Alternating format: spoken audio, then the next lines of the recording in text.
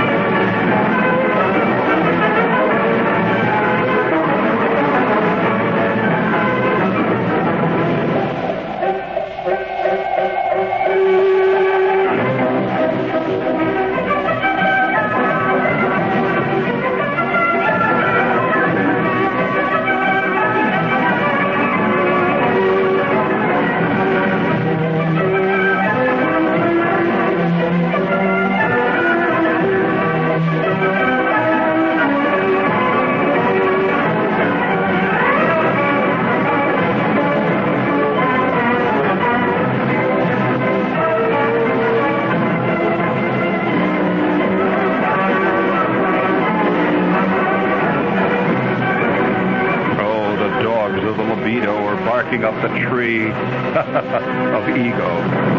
Oh, how'd you like that? That was kind of nice, wasn't it?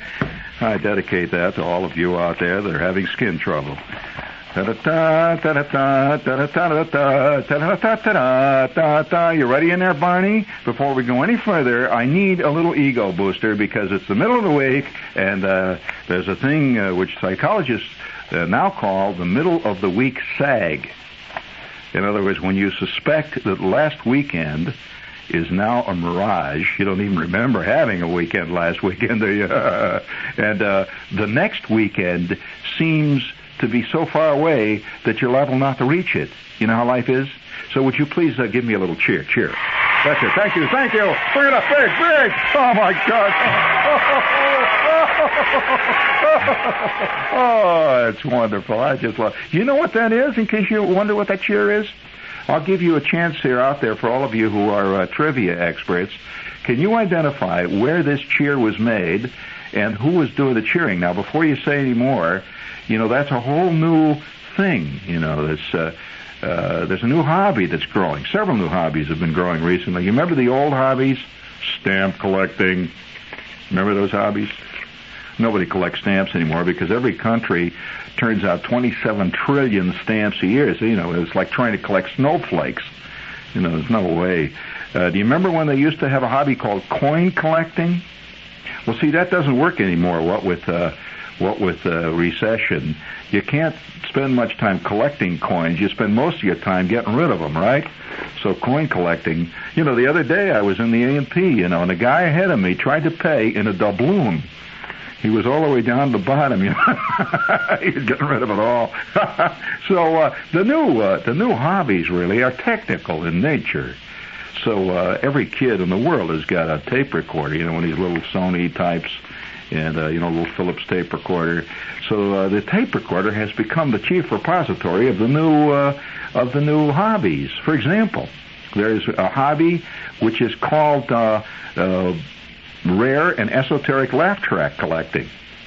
Yes, did you know that there are kids that copy, or I say kids only because it takes a certain imagination to do this, and most adults have long since given up imagination. You know, they work at places like insurance offices where you often get penalized for that. So when you're a kid, you can still afford to have an imagination, you know. So, but you'll learn, kid. Don't worry. The first time your imagination starts to become obvious in a sales meeting, and you get your head lopped right off somewhere down around your thorax.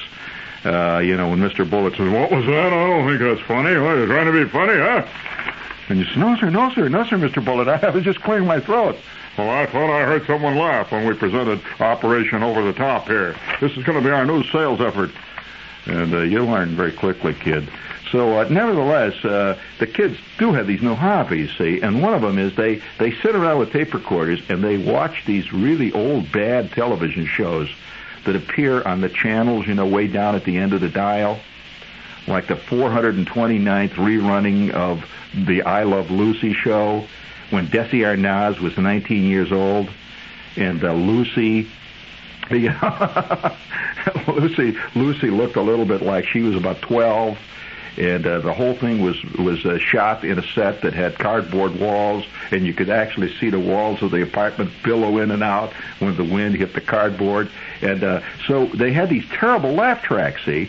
So kids record just a laugh track, and they compare various laugh tracks. And in fact, they can. There are some laughers that have gotten a great underground fame.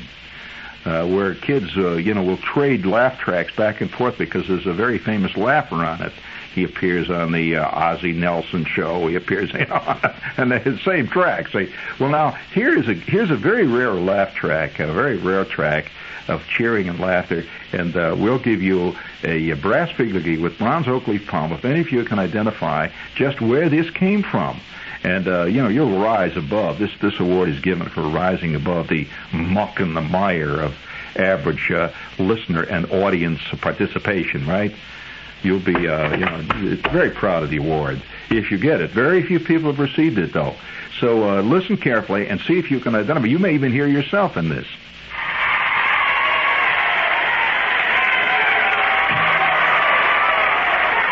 That's a great crowd, isn't it? Ah, well, I'm not going to tell you where it came from. No, sir. I have other fish to fry before we get to that. And speaking of fish, say, are you going out tonight? Well, the going's great. On Broadway, where a beautiful new musical called Shenandoah is getting bravos. Yeah, what actor, a famous actor, one time, speaking of fish, appeared on stage, a Broadway stage, and he was having trouble during the week when he was performing. Every night there was this crowd that would come in, and they would start coughing. You know, the crowd that instantly coughs when they get into a Broadway house, you know, that kind of thing. And, oh, wow, I tell you, whenever I do a play, I've done several Broadway and off-Broadway things here in town. Whenever you do this, about halfway through one of your most important scenes, where you've got this girl there and the lights are dimming and the music is slowly beginning to swirl behind you, for some reason or other, 3/4 of the house all of a sudden starts to go, well, what did he do? But just at the moment when the coughing and the borking and the barking had reached its absolute peak, its apogee, he reached under his coat and hurled out into the audience a large fish. He was feeding the seals. Who was that? All right, let's get back to the commercial. Shenandoah is the smash hit musical. It's now at the Alvin Theater. Right. And where's the Alvin Theater? Well, it's at 52nd Street, west of Broadway. I one time spent a hellish afternoon on the stage of the Alvin doing a run-through dress rehearsal of a about-to-open Broadway show. That's what I know about the Alvin Theater. It has a cavernous stage. It's 52nd Street, west of Broadway. Join in the fun. 1, 2, 3, 4. Time after time, day after day, you come out better and Hill. This week at All Hills Supermarkets, you can save on everything from facial tissue to turkeys. For instance, 10 to 14-pound U.S. Grade A Swiss Butterball hen turkeys are just 59 cents a pound. Fresh, juicy peaches are only 39 cents a pound. Tropicana fresh orange juice is also on sale. 3 one-quart containers are just $1. Also on sale for $1 are 3 200-count boxes of Hill's facial tissue. Check our weekly newspaper ads for money-saving coupons. And once again, you'll come out better at Hill's. Time after time, day after day, you come out better at Hill's. You come out better at Hill's. You come out better at Hill's. That was nice. This is really good, wasn't it? Wasn't that an exciting gang? You know, it certainly was. Everybody, all of you raise your hand now. Those of you who feel an urge to cough. Okay? I want you to cough twice now. This is just a routine physical, right? Okay. You're all right. Move on, buddy. Let's have the next one here, right? Which high-potency vitamin do physicians and pharmacists recommend most, huh? Theragran. Theragran M with minerals by Squibbly. Squibbly Bips. Now, Squibb. The name Squibb on the label means that you have no doubt about the honor or the integrity of the maker. Yes, sir, old reliable Squibb, he's called in the office. And right now, you can take advantage of a great special offer. You buy 100 Theragran at the regular price and get 30 extra tablets at no extra cost. You can go on a total vitamin binge, get all vitamined up, you know. Check your Squibb vitamin headquarters at the drugstore, the department store, or wherever it is you buy your vitamins, from that guy in the corner that stands next to the newsstand. A lot of things. Oh, it's a mean one. But I won't deal with that. I was, I don't know how quite to approach this, friends, fellow neighbors, fellow victims, fellow strugglers up the vast anthill and pyramid of time. Do you ever think of yourself as an ant struggling up the side of a vast pyramid of time? You do all the time? Well, you were right. You are an ant struggling. That's the first time you've been right this week. But it's terrible, isn't it? Hardly anybody asks you, though, anymore. There's very few questions asked. There are only statements made. And that's not the same.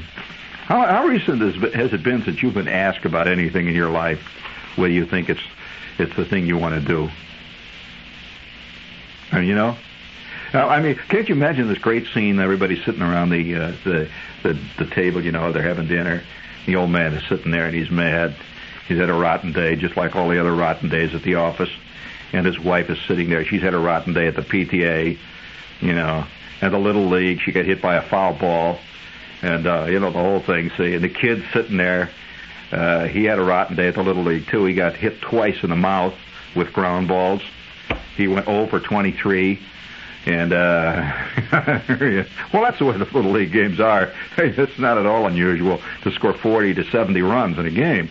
So a kid having 23 times at bat is a kid that was pulled out of the game in the fifth inning. He's sitting there. And, you know, it's a typical little American family, you know. And you know how life goes on in a typical American family. It just sort of oozes along like a vast, unending river of Pepsi-Cola.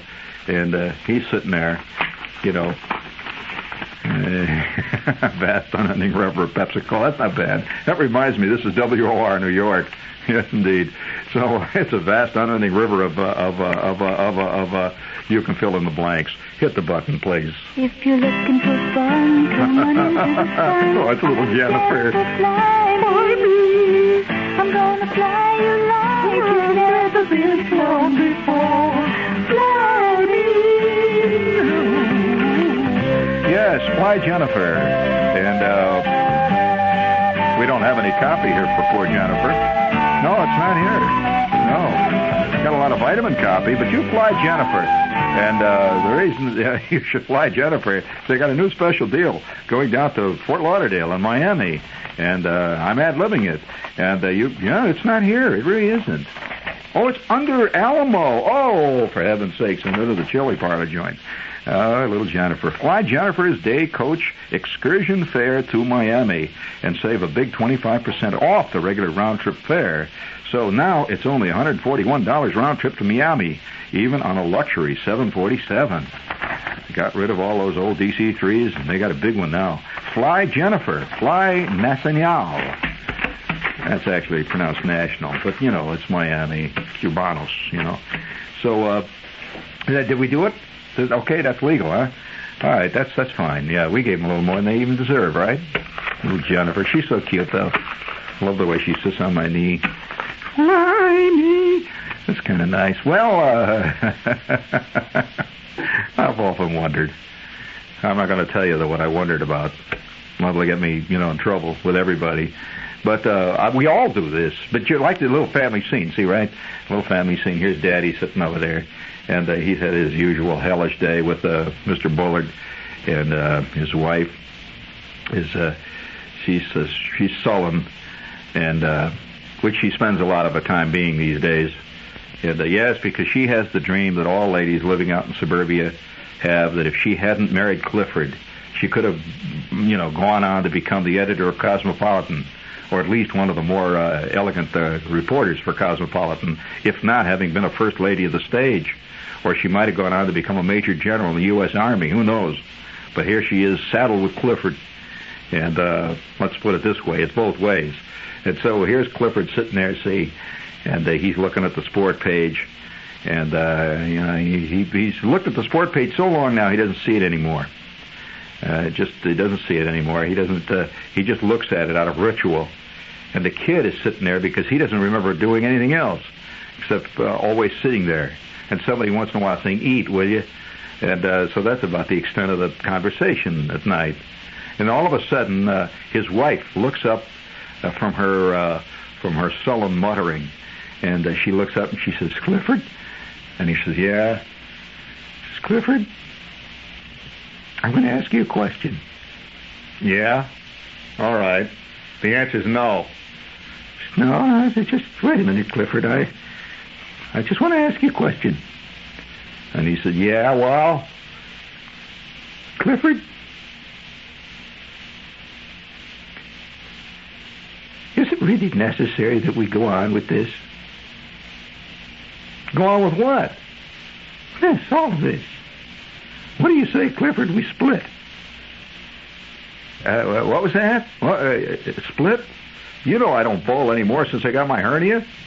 She says, No, I mean, let's just go out and get in the car and just turn the switch and drive out on Route 1 and hell with it.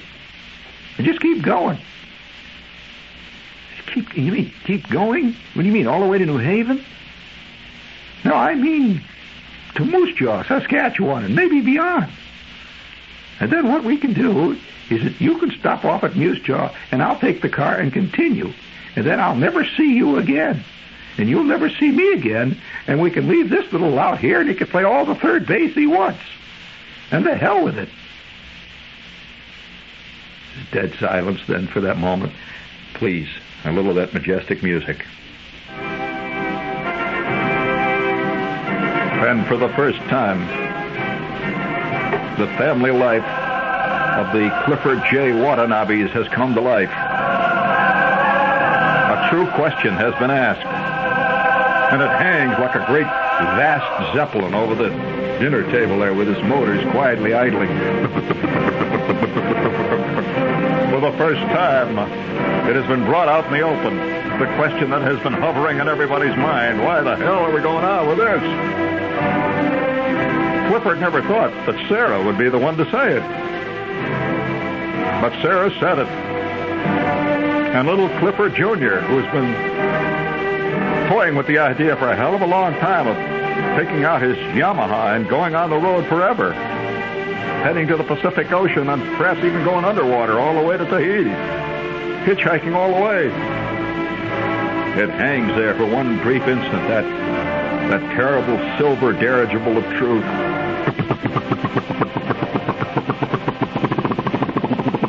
And slowly the commander of the great truth machine pushes the throttle forward.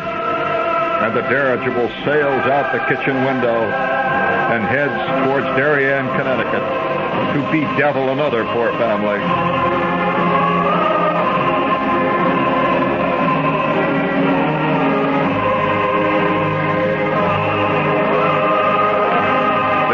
Of dramatic truth has been sent to you as a public service by this totally concerned, involved media of communications.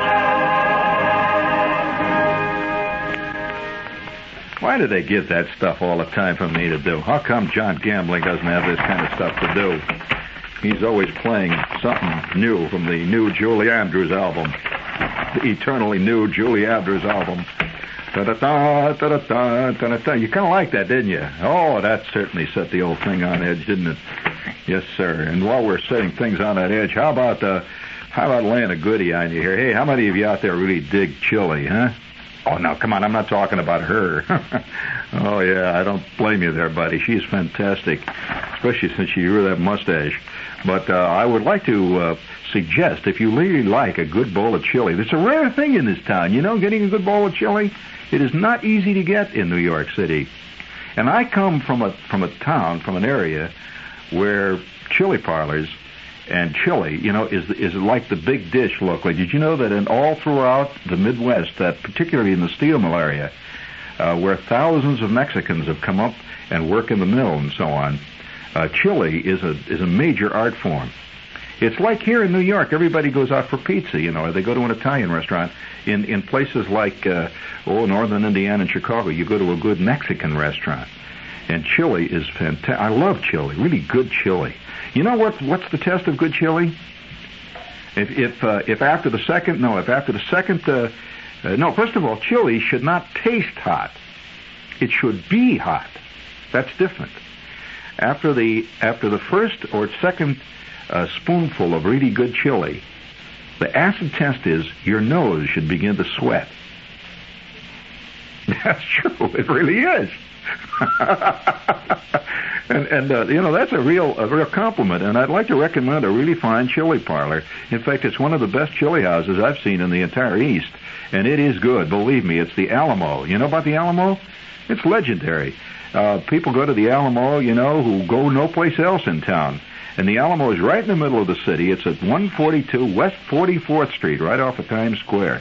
And it is a great chili parlor. Fast service, by the way. Chili con carne. What does it mean? Come on, quick. You don't know what the word means even? What's the matter with you guys?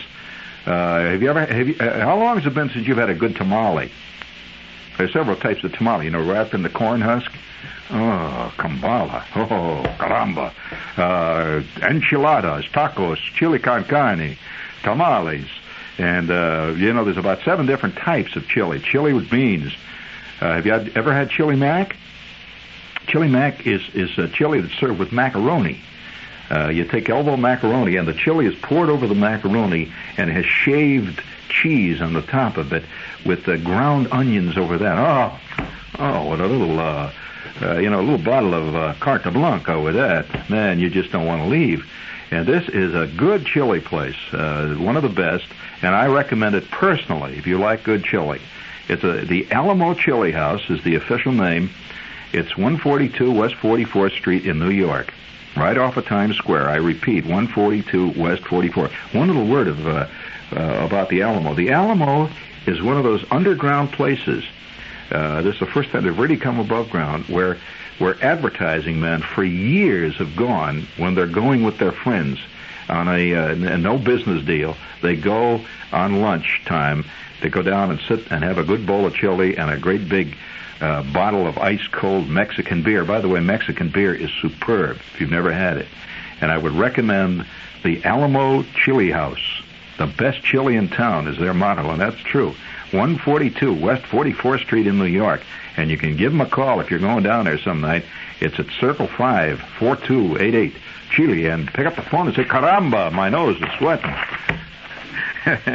Hey, I guess it's one of those nights. It's summertime. It's the middle of the week, and a couple of nights ago, I was out on the Jersey Turnpike, and to me, the Jersey Turnpike is a very symbolic turnpike. It is. Yes, it is. It has all kinds of let's say, overlaying and underlying layers of meaning. See, some turnpikes just lay out there in the country, that's all. But the Jersey Turnpike connects heaven and hell. That's a very different kind of turnpike. It's like a 300-mile-long purgatory. And there you are, suspended, see? And then you can't tell which side is heaven, which is hell. Now, if you're trying to split from Trenton, you want to get out of Trenton, just anything to get out of Trenton, and you're heading towards New York and the Village. Those spires of Manhattan reaching up into the gray, misty skies of night, they represent heaven. On the other hand, if you're trying to get the hell out of 6th Avenue just once, you say, I gotta get out of this place, it's driving me out of my bird. Nothing but sirens. There have been 17 guys mugged in my block alone in the last 12 minutes. If you get that feeling and you're heading out, as you go hurtling through the Holland Tunnel, you have the illusion that you're heading for heaven. So, if you're going to view it theologically, if you're going to view it theologically, you come to the conclusion ultimately that heaven and hell are both curious, ghost-like images. I mean, one man's heaven is one man's hell. Oh, yeah. I mean, can you imagine if after taking, from the time you were 6 until the time you were 9, you took piano lessons, and you couldn't learn to play anything beyond the most rudimentary chopsticks, and you hated it? Can you imagine what would happen arriving in heaven? And you're expected to play a harp? Heaven becomes hell overnight. The harp is not an easy instrument, let me tell you that. And that damn heavenly chorus, singing eternally. My God, I can't stand Monteverdi as it is. On the other hand, if you spend all of your life, living in a place like Beaver Tail, Wisconsin, where even in mid-July the temperature drops to 40 below, and you bravely go out to the 40 below zero temperature because it's July 28th, and you're pretending it's summer, and you're wearing your Bermuda shorts because, damn it, you're going to wear them shorts. It's summertime. Well, the idea of arriving in hell could very well be arriving in heaven, where eternally they're shoveling in there, and they have a great climate.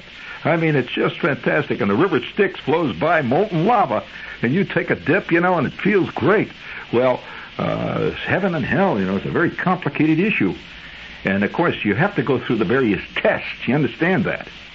When you're making the transition between heaven and hell, there are various obstacles. All of you know your classical legends about the obstacles that one must leap over to arrive at one point or the other. Correct them all?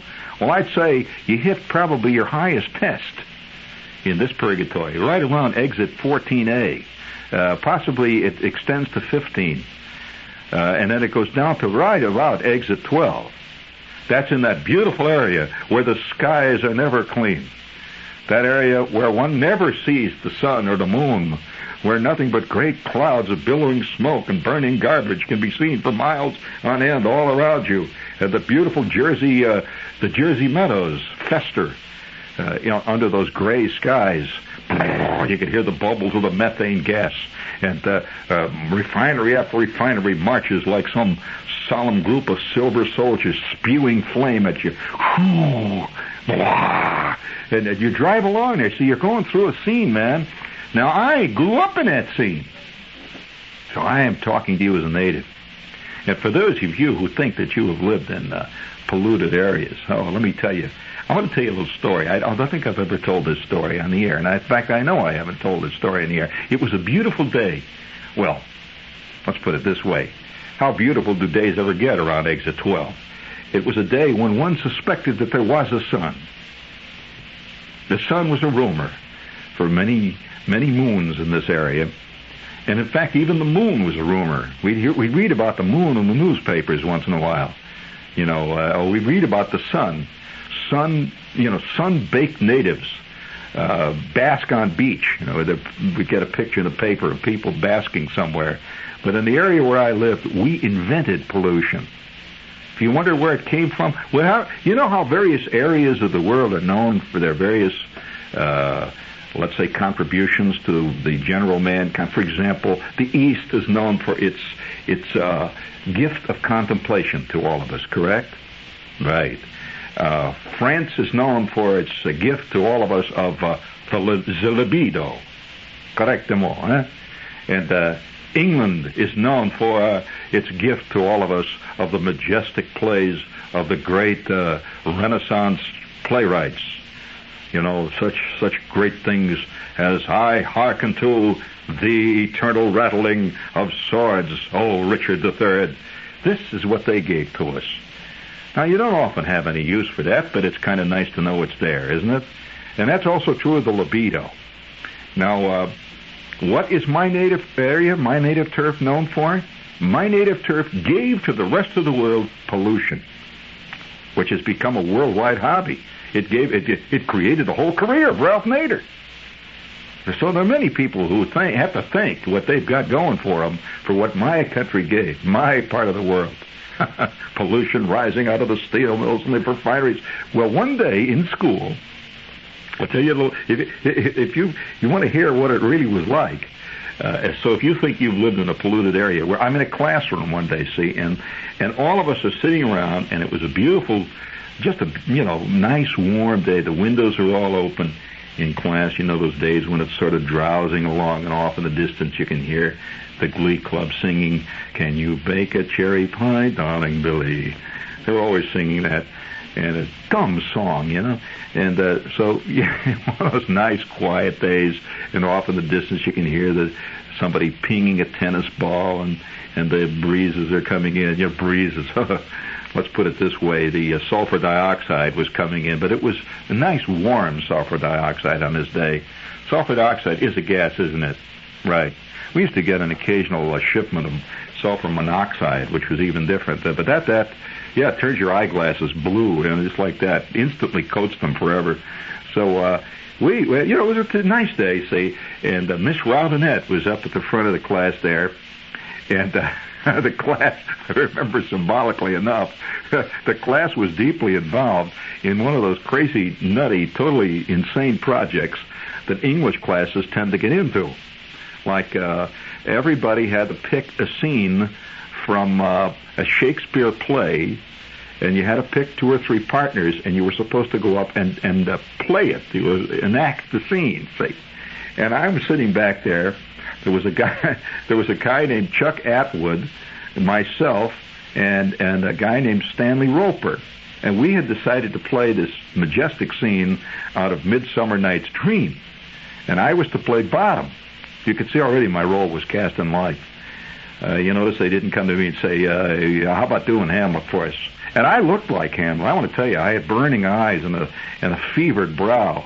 And if there was anybody that ever had a tortured soul, it was me. But they kept coming up to me and saying, all right, you're going to play Bottom, and this other guy's going to play the Tinker. You remember that? And so we're going to play this scene, see, where they decide to do this play, these 3 guys, see. And every couple of minutes I was to go, he has a head on him, the donkey's head, see. So we're sitting in the back there, and up in the front, there were always the kids that sit up in the front, the kids that have fathers that belong to their country club and all that, that type of kid. They were always doing such scenes, great scenes like out of Henry IV. See, that fell on deaf ears in the back of the class, where the only thing we ever got at the Shakespeare was one guy walked around and wore a donkey head. We thought that was kind of great. These other kids were always sitting around with cardboard armor. They saw themselves immediately as kings and dukes and stuff. We saw ourselves as tinkers and donkeys. So you didn't know we were going to get into this deep stuff, did you? So before we get into this great moment in American education, let's lay a couple of other goodies on you quickly. Speaking of Mexico, do you ever have that liqueur that they make out of red peppers? Oh, caramba! Oh, talk about your nose sweating. I'll tell you, your soul sweats after a little of that. That's the only stuff I know that is guaranteed to make you into a bar fist fighter. Guaranteed. It says right on the bottle. And we've done all the commercials. Now you can come back in from the John fast. The show is about to begin. Speaking of shows, don't forget, Princeton this Friday night at 8 o'clock. Now, the show actually starts at 8:15, but 8 o'clock is when you better be there. Because what we do, we're going to start squirting the audience with water roughly at 5 after 8. And you don't want to miss that, do you? We got these fire hoses. It's going to be fun, I'll tell you. So be sure to wear your rubber suit, right? But it's going to be Princeton this weekend, Friday. That's when the weekend and all civilized people begin their weekend, roughly Wednesday. So it'll be there Friday night. I'll be there running around yelling and hollering, making everybody mad and wondering why the hell they came. So we'll be there. No, there will be tickets on sale at the door. We'll arrange to do that. So it's going to be Alexander Hall, Princeton University. It's a little benefit for WPRB. And you know what PRB stands for? I don't know. It's pretty obscene. I can't really tell you on the air, but for those of you who want to really know, they'll be handing out pamphlets at the door. You can join, get a lapel button and all that. So, nevertheless, 2 minutes. Oh, my God. Oh, wow. Oh, yeah. Okay. We're sitting there in the classroom, right? I'll never forget this scene. Every time I go through Route on the turnpike around exit 12, I think it is because you see all the refineries, and all around the school that I was going to, like a mountain range on the horizon, were these refineries. And you could sit in the class, and you look out and you could see all these silver tanks, and they had these great big things called cracking plants. You know what a cracking plant is, where they distill all this stuff, and they distill all kinds of things like neat's foot oil and everything, see? And all around it was like the forest, see? And in the springtime, you could tell it was spring because all the smoke turned color. It was kind of nice. So we're sitting in there, and up at the front of the class, Jack Morton is doing his famous soliloquy from King Lear. You could tell what kind of a student he was. He picked King Lear to do. The madness, see? And he's sitting there wearing a burlap sack, which he figured looked like a king's suit. And it had Reynolds wrap all over, like badges and stuff. And he's sitting there on one of these folding stools, and he has a king's hat made out of Reynolds wrap, see? And he's intoning, "Oh, the dogs of madness are howling outside the castle walls." And just at that point,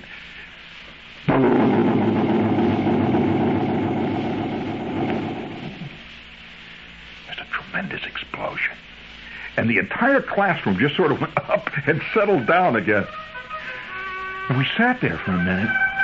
And Miss Robinette, she just looked around like, who the hell did this now in the class, see? And we could see outside, just outside the classroom, one of the cracking plants has blown its top right in the middle of the afternoon, just boop, right up. And it was a gigantic yellow cloud, a mushroom cloud that looked exactly like pictures you've seen of atomic explosions. A mushroom cloud, bright sulfur yellow, was rising to the sky, up, and we're all sitting in a classroom looking at it, not realizing we're getting one of the great educational experiences of our life. This thing had blown up, see, and it's just rising up like it wasn't smoke, and then it slowly began to descend. And the entire 5 counties for miles around are slowly drenched in a rain that continued for over 4 hours. Have you ever been in a town where it rained kerosene? It was a kerosene rain. People's washes were hanging out. Guys' new cars were sitting out there covered with kerosene. Peeled the paint right off, And people walking down the street with their new suits, and the kerosene is drifting down hour after hour. Just kerosene slowly soaking the entire county. For over 3 months, it was illegal even to strike a match anywhere within 7 miles of the county line. It got so that we were having kerosene mayonnaise sandwiches every day for lunch. We were drinking kerosene-flavored milkshakes down at the Red Rooster. Kerosene soaked the ground for deep inside. Even the fishing worms smells like kerosene. So you think you've had it, buddy. WOR, New York. Stay tuned for In Conversation.